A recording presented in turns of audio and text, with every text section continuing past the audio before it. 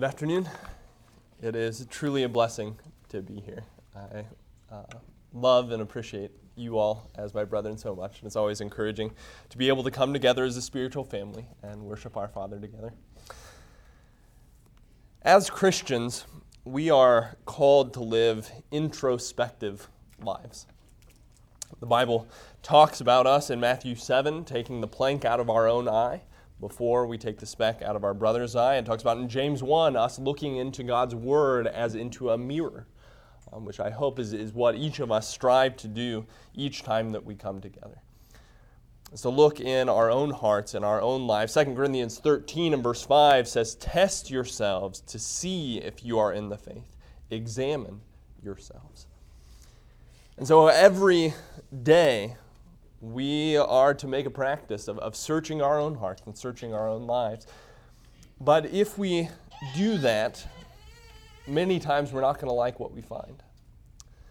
Many times we're going to see things in our own life that are not what they need to be. We're going to see mistakes that we've made, failures, weaknesses, things that we haven't handled the right way. We're going to see sins in our lives. And as we look at ourselves, as we look at our past, we may have to deal with a lot of regrets.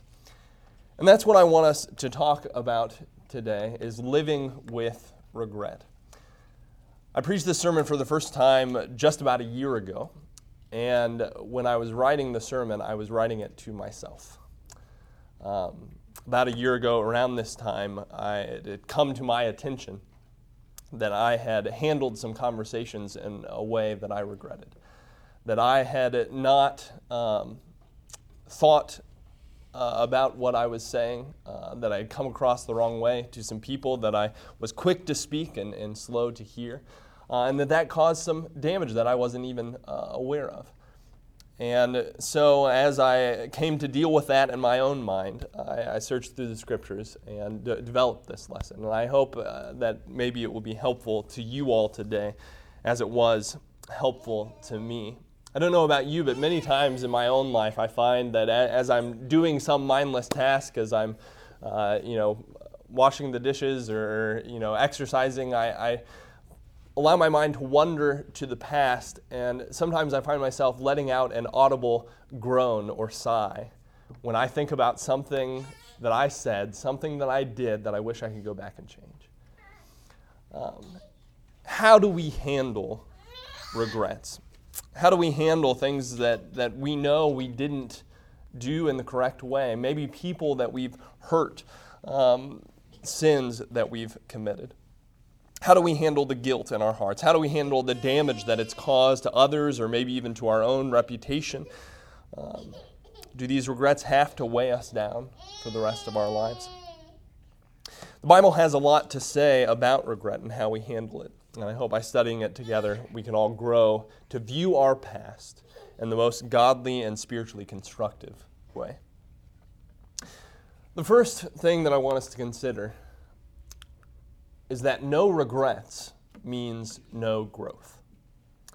Many times we think about a life with no regrets as being, the greatest thing possible. We want to get to the end of our life and we want to look back on our life and say that we don't regret a thing, that we wouldn't have changed a single thing. Well, brethren, if that is the case, it's not a testament to our moral perfection. If that is the case, it may be a testament to our moral blindness. We have been blind to our own faults. All of us have sinned and have fallen short of the glory of God. All of us have had to grow spiritually. We've had times of immaturity and weakness, things that we have not handled the right way. And those of us who are truly introspective are going to have regrets. Without having regret means we're not going to grow. And so the Bible encourages us to have this awareness in our lives of those things that we have done wrong. Proverbs chapter 12 and verse 15 says, "The way of a fool is right in his own eyes, but a wise man is he who listens to counsel." If I look back at my life and I have no regrets, my way is right in my own eyes, the Bible calls me a fool. Those who are open to seeing the faults in their words and in their actions. Those who are willing to see areas that they have done wrong and need to change are those that the Bible would call wise. Those who heed counsel, who heed rebuke. Wise are those who are never fully content with where they are spiritually, that are always seeking to grow and improve in their service to the Lord. Jeremiah chapter 6, we see God rebuking the children of Israel for a lack of regret. He says, were they ashamed because of the abominations they have done? They were not even ashamed at all. They did not even know how to blush. A lack of shame, a lack of the ability to blush is not a sign of spiritual strength. It is a sign of spiritual weakness. And so while regret is not something that we like to deal with, it's not something that we like to dwell on or think about, the Bible would call us to embrace regret, to recognize the things that we have done wrong, and to allow that to change us. Now, we'll talk about how we should handle that regret as we move on. But the point that I want us to see here is that we need to be able to feel shame and to feel regret. We need to be able to blush at our sins. If we are going to grow spiritually, we need to be able to feel remorse and shame. If we feel regret and wish that we could go back and change something, it is evidence, at least in some way, that we have grown. That if we could go back and change that, we would do things differently. So we should not push aside regret in our hearts and in our thoughts, but we should allow it to have its proper work within our hearts. Luke chapter 18, if you'd like to turn there. Luke chapter 18 and verse 9 through 14, Jesus tells a parable to those who trusted in themselves that they were righteous and viewed others with contempt. Here are those who have no regrets in their own life, but they can see plenty of regrets in other people's lives. And Jesus tells this parable of a man who has no regrets and a man who has deep regret.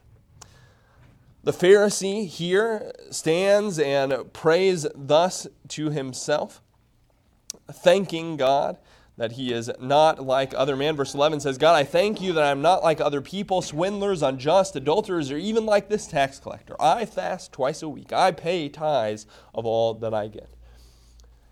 Here, he is coming to prayer, coming to God in prayer to tell God how good he is. This is not our example. The example that Jesus would have us follow is in verse 13. The tax collector, standing some distance away, was even unwilling to lift his eyes to heaven, but was beating his breast, saying, God, be merciful to me, the sinner. It is this man who went home justified. Here, if we want to be justified, we can't be justified without regret.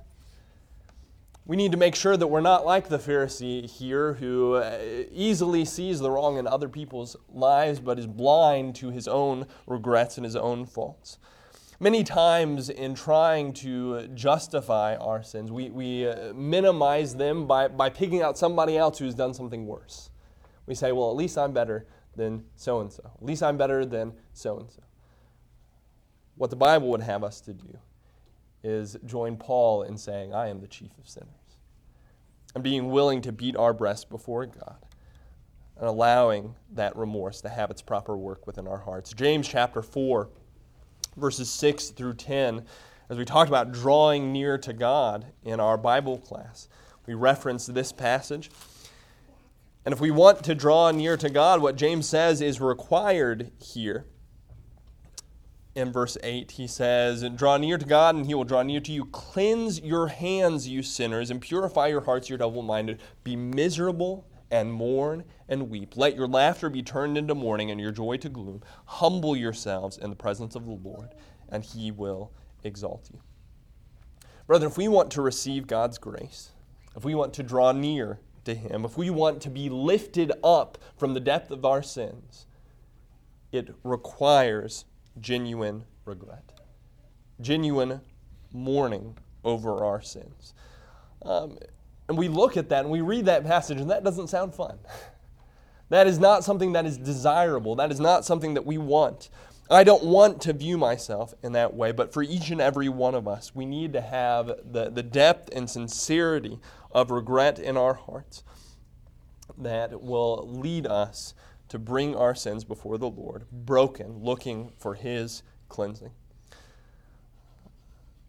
A depth of and sincerity of regret is not a testimony simply of the depth of my sin. It is also a testimony of the depth of my repentance. And so we need to recognize that with no regret, there is no growth.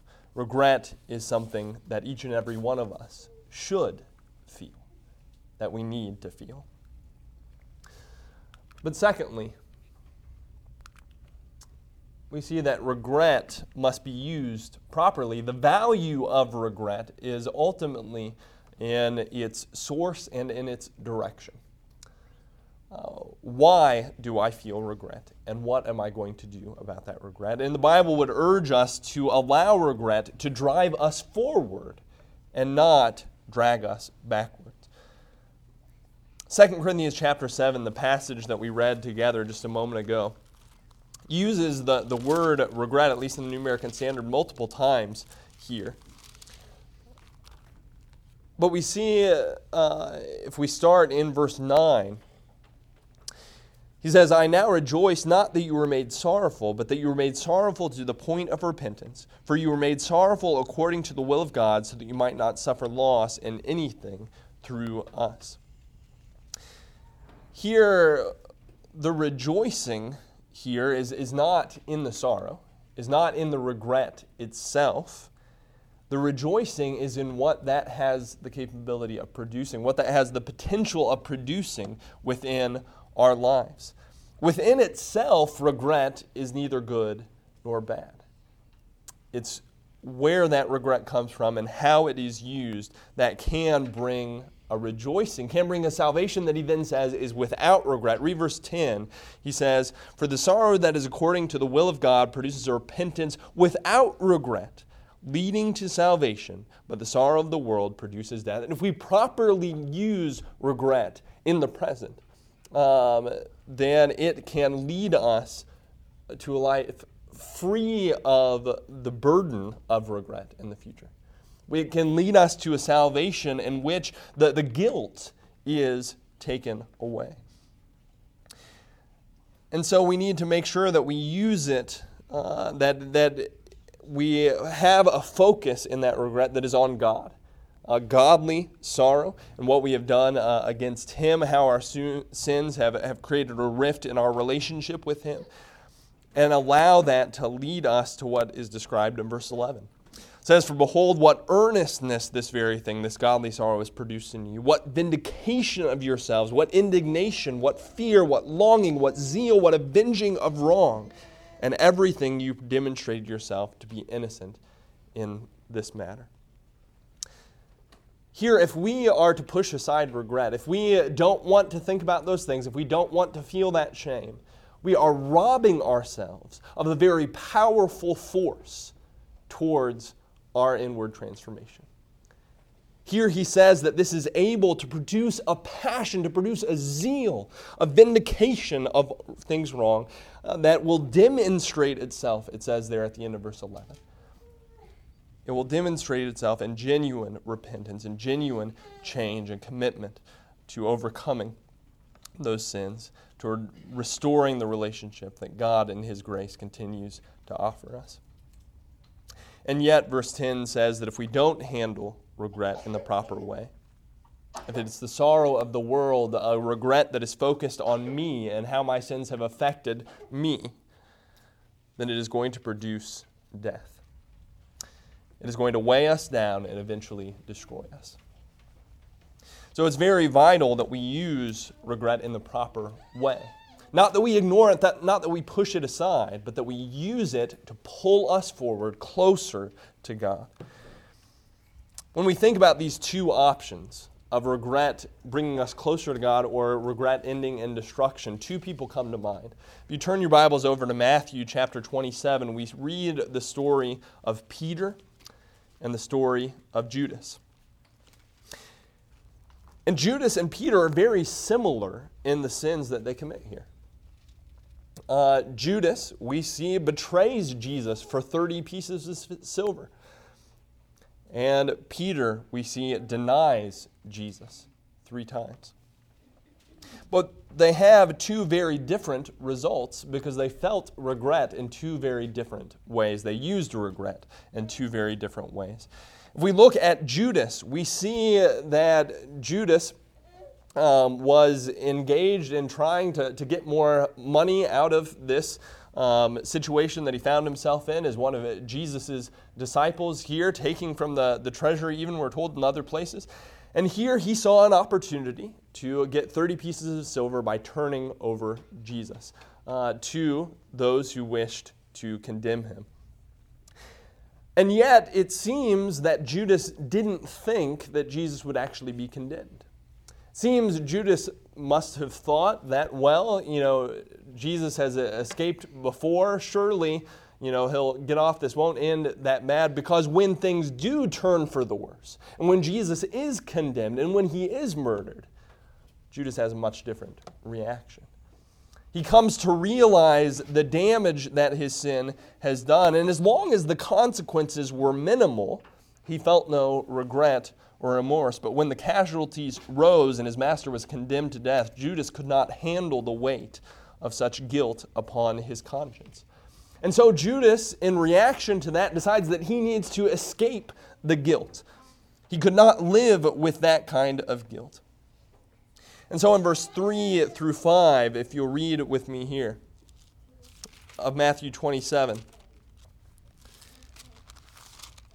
it says, "Then when Judas, who had betrayed him, saw that he had been condemned, he felt remorse and returned the 30 pieces of silver to the chief priests and elders, saying, 'I have sinned by betraying innocent blood.' But they said, 'What is this to us? See to that yourself.' And he threw the pieces of silver into the temple sanctuary and departed, and he went away and hanged himself."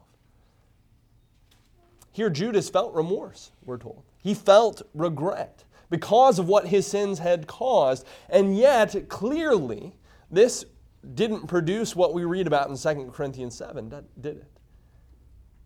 Here, Judas's primary focus was getting rid of this guilt. I don't want to feel this guilt. I don't want to live with these consequences. And the easiest way to escape the guilt was just to end it all.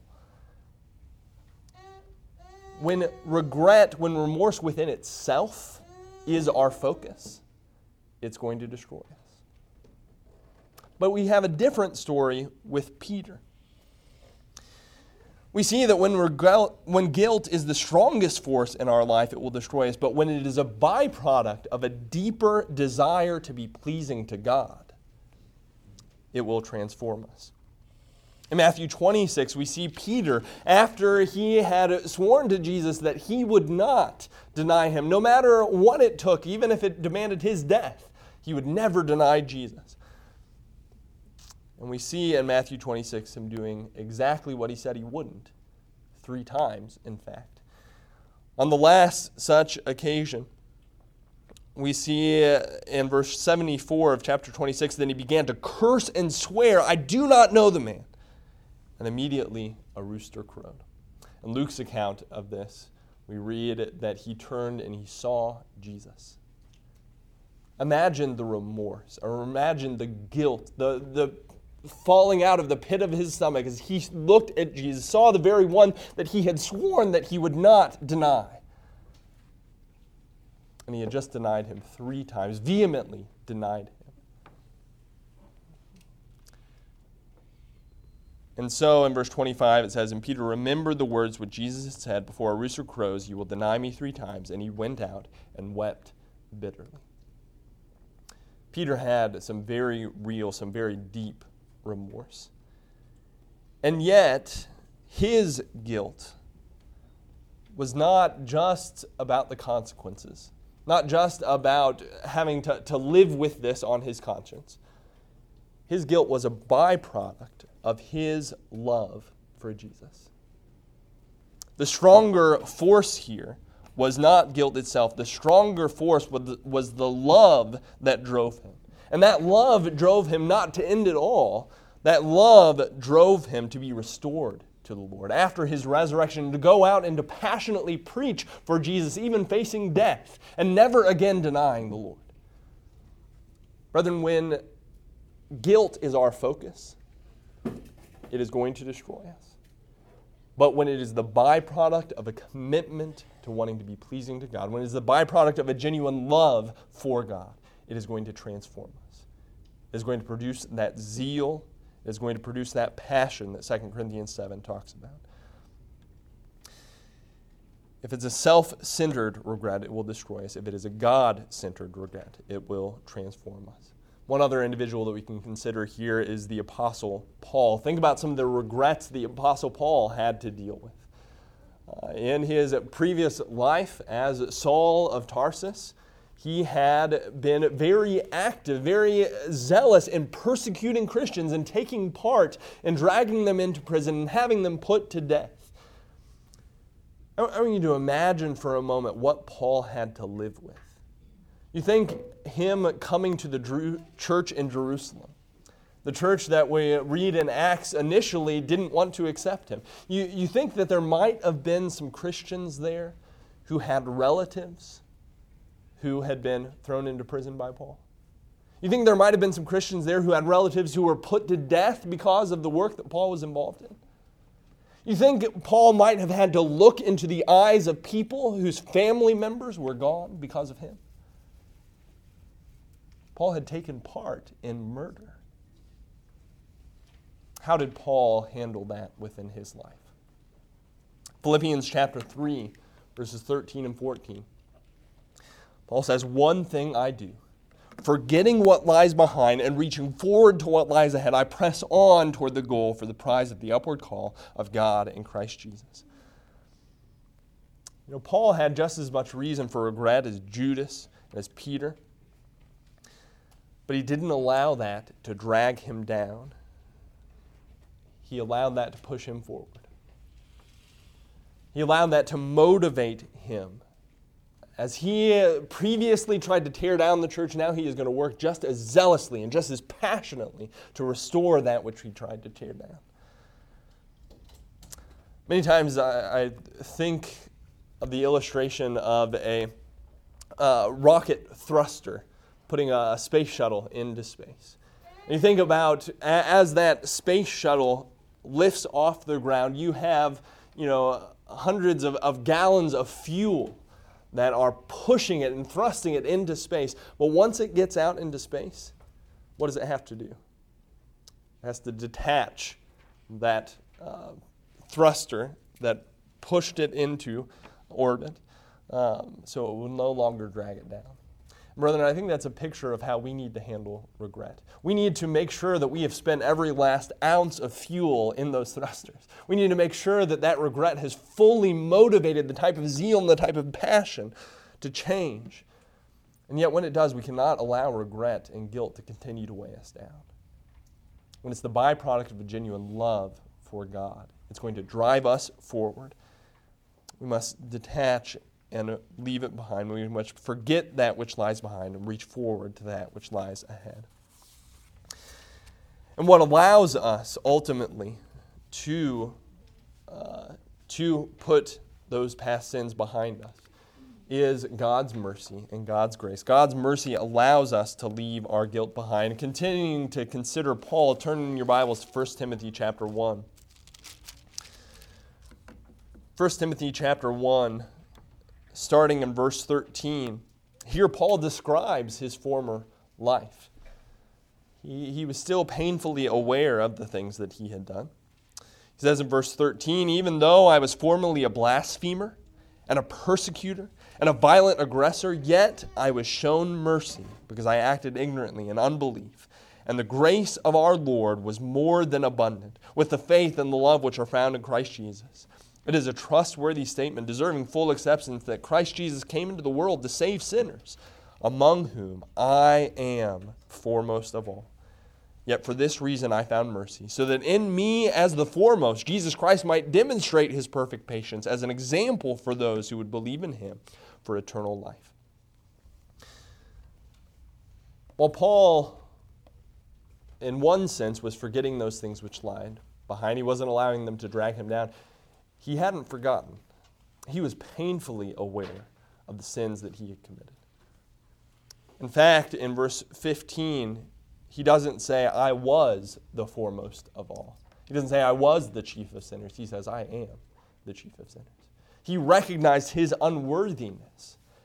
And yet, for Paul, he was able to allow the mercy and the grace of God to eclipse his sin and his past life. He was able to mention those things and yet immediately point towards God's grace and towards God's mercy. He considered himself exhibit A of God's grace. You want to know God's grace? Look at me. Look at the foremost of all sinners. Look what God has accomplished in me. And so Paul wasn't ashamed in one sense. He was not going to cover up his sin in his past life because he recognized that they were an opportunity, a testimony to the grace and the power of God within his life. Paul's statement to the world was, if God can forgive and transform me, he can do it for you as well. Because God did not view his sin simply as a liability, but as an opportunity to proclaim his grace. Think about David as well. David had this same attitude about his sin. That David went on to write psalms for generations to read about his sin so that they might see God's grace. And so, brethren, when our guilt and when our shame raises its ugly head, we don't deny that it's there, but we immediately allow God's grace and God's mercy to vanquish it. And we allow it to be a testimony to his power within our lives. That ultimately is our message to the world. If God can forgive Paul, if God can forgive the very ones who nailed Jesus' feet and hands into the cross, if God can forgive me, he can forgive you. We need to be willing to have that type of platform. Not, come be as righteous as I am. That's not our biblical pattern. No, our pattern is, if God can forgive me, he can forgive you. And sometimes we are weighed down by regret because we don't have a proper appreciation for God's grace. We know intellectually that God's grace saves us, that we don't earn our salvation, but in a practical sense, we feel that we have to achieve some level of righteousness before God's grace kicks in.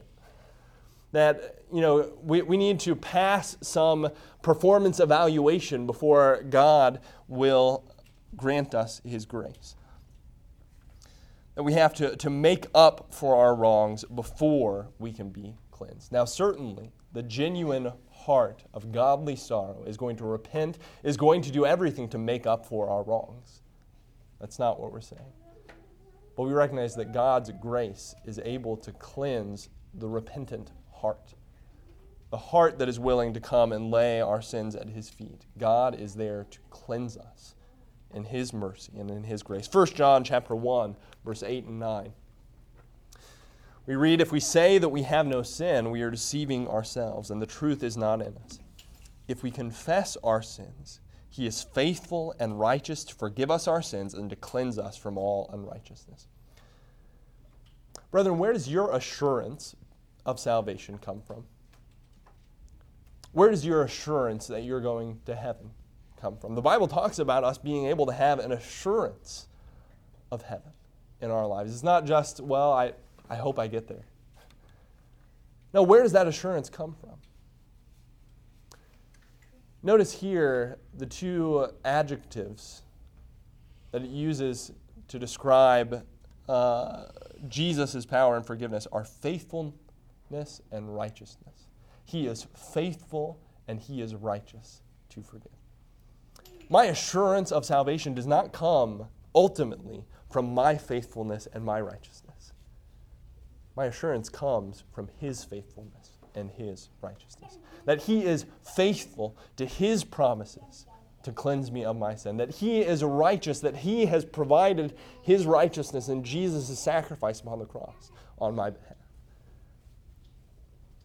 Now, John will make it clear that we must confess our sins, that we must walk in the light as he is in the light, that we cannot continue in darkness and expect God's grace to cleanse us. But brethren, where our assurance comes from is not us, it is from him. We need to have a greater awareness, a greater depth of understanding of God's grace in our lives. God's grace is not incumbent upon some yearly performance evaluation. If I am genuinely reaching for him, if I am genuinely striving to walk in the light, then it doesn't matter how far I am away from it. It doesn't matter how immature, how weak at this point. If I am genuinely reaching for him, I can know that his grace is reaching me. It's not about achieving some level of righteousness. It's about having a repentant heart and knowing that God in his faithfulness and righteousness will forgive. And God gives us assurance of his grace throughout the Scriptures. Let's look at just a few passages together. I'll go ahead and mention, before we get to this one, Jeremiah 31, verse 34. We've mentioned this in our Hebrews classes. It's quoted in Hebrews 8, where God says, I will forgive their iniquity, and their sin I will remember no more. Brethren, if the omniscient, the all-knowing mind of God has forgotten your sins, you can be sure that they're gone. He says he will remember our sins no more. He will not keep some record of it, and if we stumble again, he's going to bring out this list of everything that we've done. No, he says, I will remember it no more. Jeremiah 50 and verse 20 says, in those days and at that time, declares the Lord, search will be made for the iniquity of Israel, but there will be none. And for the sins of Judah, but they will not be found, for I will pardon those whom I leave as a remnant. Because of God's willingness to pardon, because of his forgiveness, he promises us that you can search heaven and earth. You can make a diligent inspection trying to find the sin, but you're not going to find it because it's not there. His grace has cleansed it.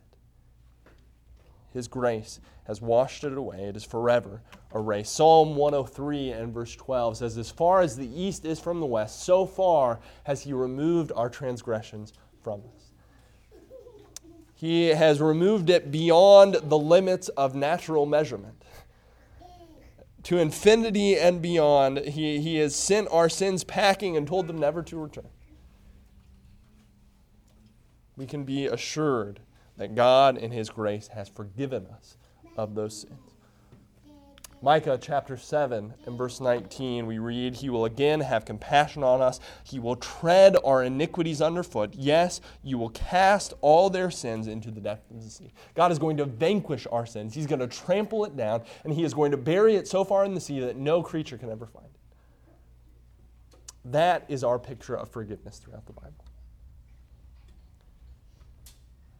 And so, brethren, if we are willing to have the type of remorse and the type of regret that God has desired from us, if we're willing to have that broken and contrite spirit, we can be assured that God's grace isn't going to wait to kick in until we've achieved some certain level of righteousness in our lives. No, God wants the broken and the contrite heart, and his grace will make us righteous. His faithfulness, his righteousness is able to make us clean, able to make us perfect, able to make us worthy to be in the presence of God. We need to make sure that we view our past sins the way that God views our past sins. And if this is how God is willing to view our past sins, who are we to hold on to them? We cannot allow them to continue to weigh us down. We must use them. We must use that regret and that genuine remorse to transform us, to produce a zeal and a passion for serving God within us. But then we must be willing to put it where God has put it. Remember that God's grace has vanquished our sins. We don't have to cower before them anymore. But one last point, and I think it's an important point is that just because the guilt of those sins has been vanquished does not mean that all consequences will be removed. I need to recognize that God's grace doesn't remove all consequences of my sins, that God's grace empowers me to work through those consequences. Consider David for a moment. Let's turn to 2 Samuel.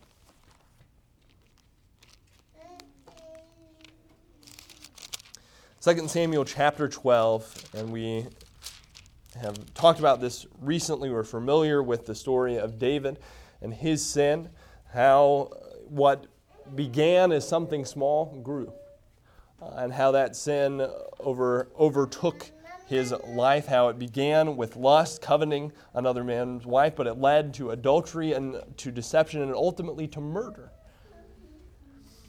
And how Nathan the prophet comes to him in chapter 12 and he tells him a story, and Nathan, as is so often the case for us, or David is so often the case for us, is able to see something in somebody else that he can't see in his own life.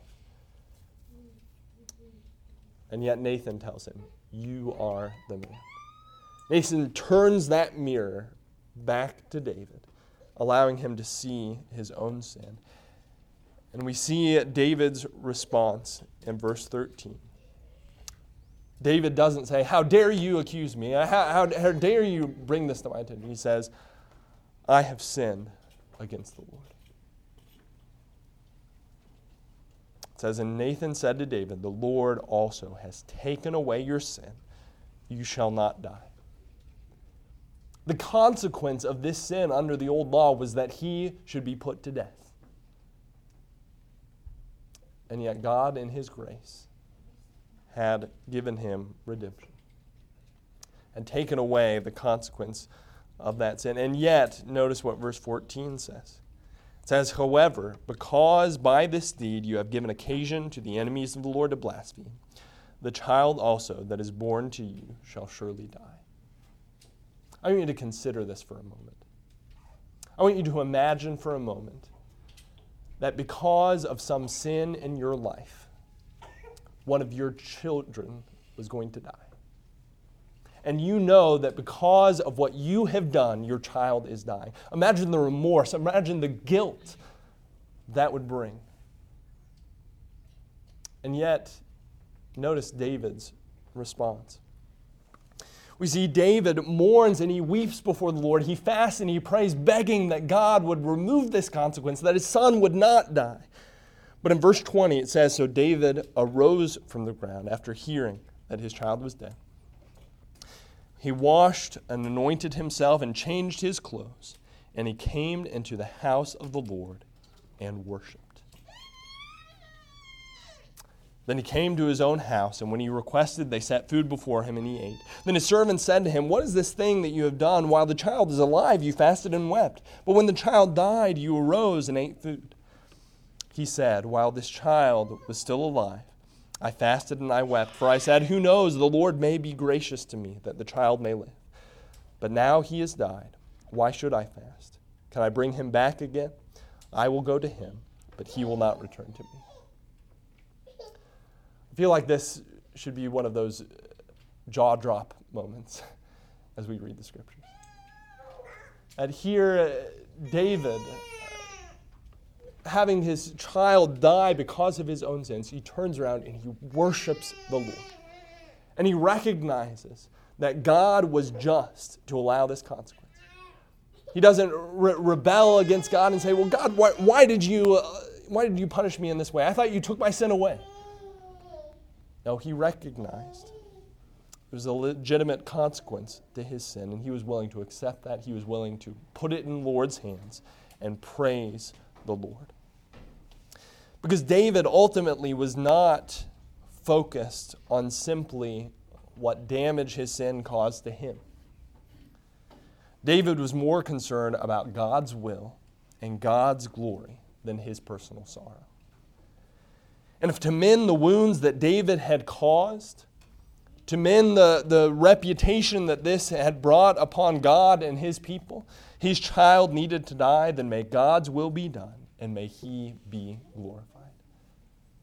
David, like Peter, was not simply focused on his own regrets and his own pain and his own hurt. He was focused on God. In Psalm 51 and in verse 4, remember David in his psalm of repentance says, "Against you, you only, I have sinned." Did David only sin against God? I think he might have hurt a few other people.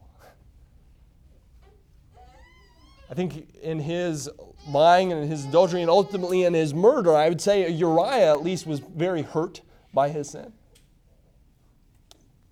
How can David say, "You alone I have hurt"? Because in David's mind, his focus was on God. His focus is on what he had done against the Lord. His focus was on his will and his glory above all else. When our focus is on God, we can trust that he will mend the wounds of our sins has caused according to his sovereign purpose. Now, he may not mend my personal pain. He may not mend my earthly consequences, my broken relationships, the damage to my reputation or to my influence. But he will mend my relationship with him and any damage that I have done to his cause. And he will provide a path forward for me in his service. And he will uphold his glory in my life. And brethren, if my focus is on him, if that's what I truly care about, then that should be enough. It doesn't matter if God mends every wound, every pain, every relationship. It matters that he mends my relationship with him so that I can have a hope of eternity in his presence. Romans chapter 8, verse 28 says, "And we know that God causes all things to work together for good to those who love God, to those who are called according to his purpose." It doesn't say God causes all things to be good. It says God causes all things to work together for good. And brethren, that includes my regrets. That includes my mistakes and my sins. God used Paul's sins for his glory. God uses even our immaturity, our weakness, and our sin for his glory if we are willing to turn our lives over to him. I may have ruined evangelistic opportunities. I may have offended brethren. I may have alienated family members or friends. I may have made horrible decisions that I'm going to have to live with for the rest of my life. But it is never too late to let God take control and transform it all into something for his glory. It may not be the life that I've always wanted. It may not be enjoyable or easy. It may not be what I would desire. But it can be God glorifying, and that should be enough. In 1 Corinthians chapter 15, verse 9 and 10, Paul says, "I am the least of the apostles, and not fit to be called an apostle, because I persecuted the church of God. But by the grace of God I am what I am, and his grace toward me did not prove in vain. But I labored even more abundantly than all of them. Yet not I, but the grace of God with me." You know, if Paul could have gone back and chose what type of life he lived, I think he would have chose something different. I think Paul would have loved to be a Peter or to be a John, not to be the one who had murdered Christians. And yet God had use for a Paul. It may not have been the life that he would have wished for himself, but God was able to use him for his glory. And may we all be able to say what Paul says here, that God's grace was not in vain in his life. That God was able to transform him and his sins, his murder, into something for his glory. We need to let God turn our mistakes into monuments for his grace. Turn our regrets into relics of his glory. We need to have the attitude and the focus of Paul. It didn't matter to Paul what his life was like, whether or not it was enjoyable to him, whether or not it was what he wanted. Galatians 2 and verse 20, Paul says, "I have been crucified with Christ, and it's no longer I who live, but Christ who lives in me."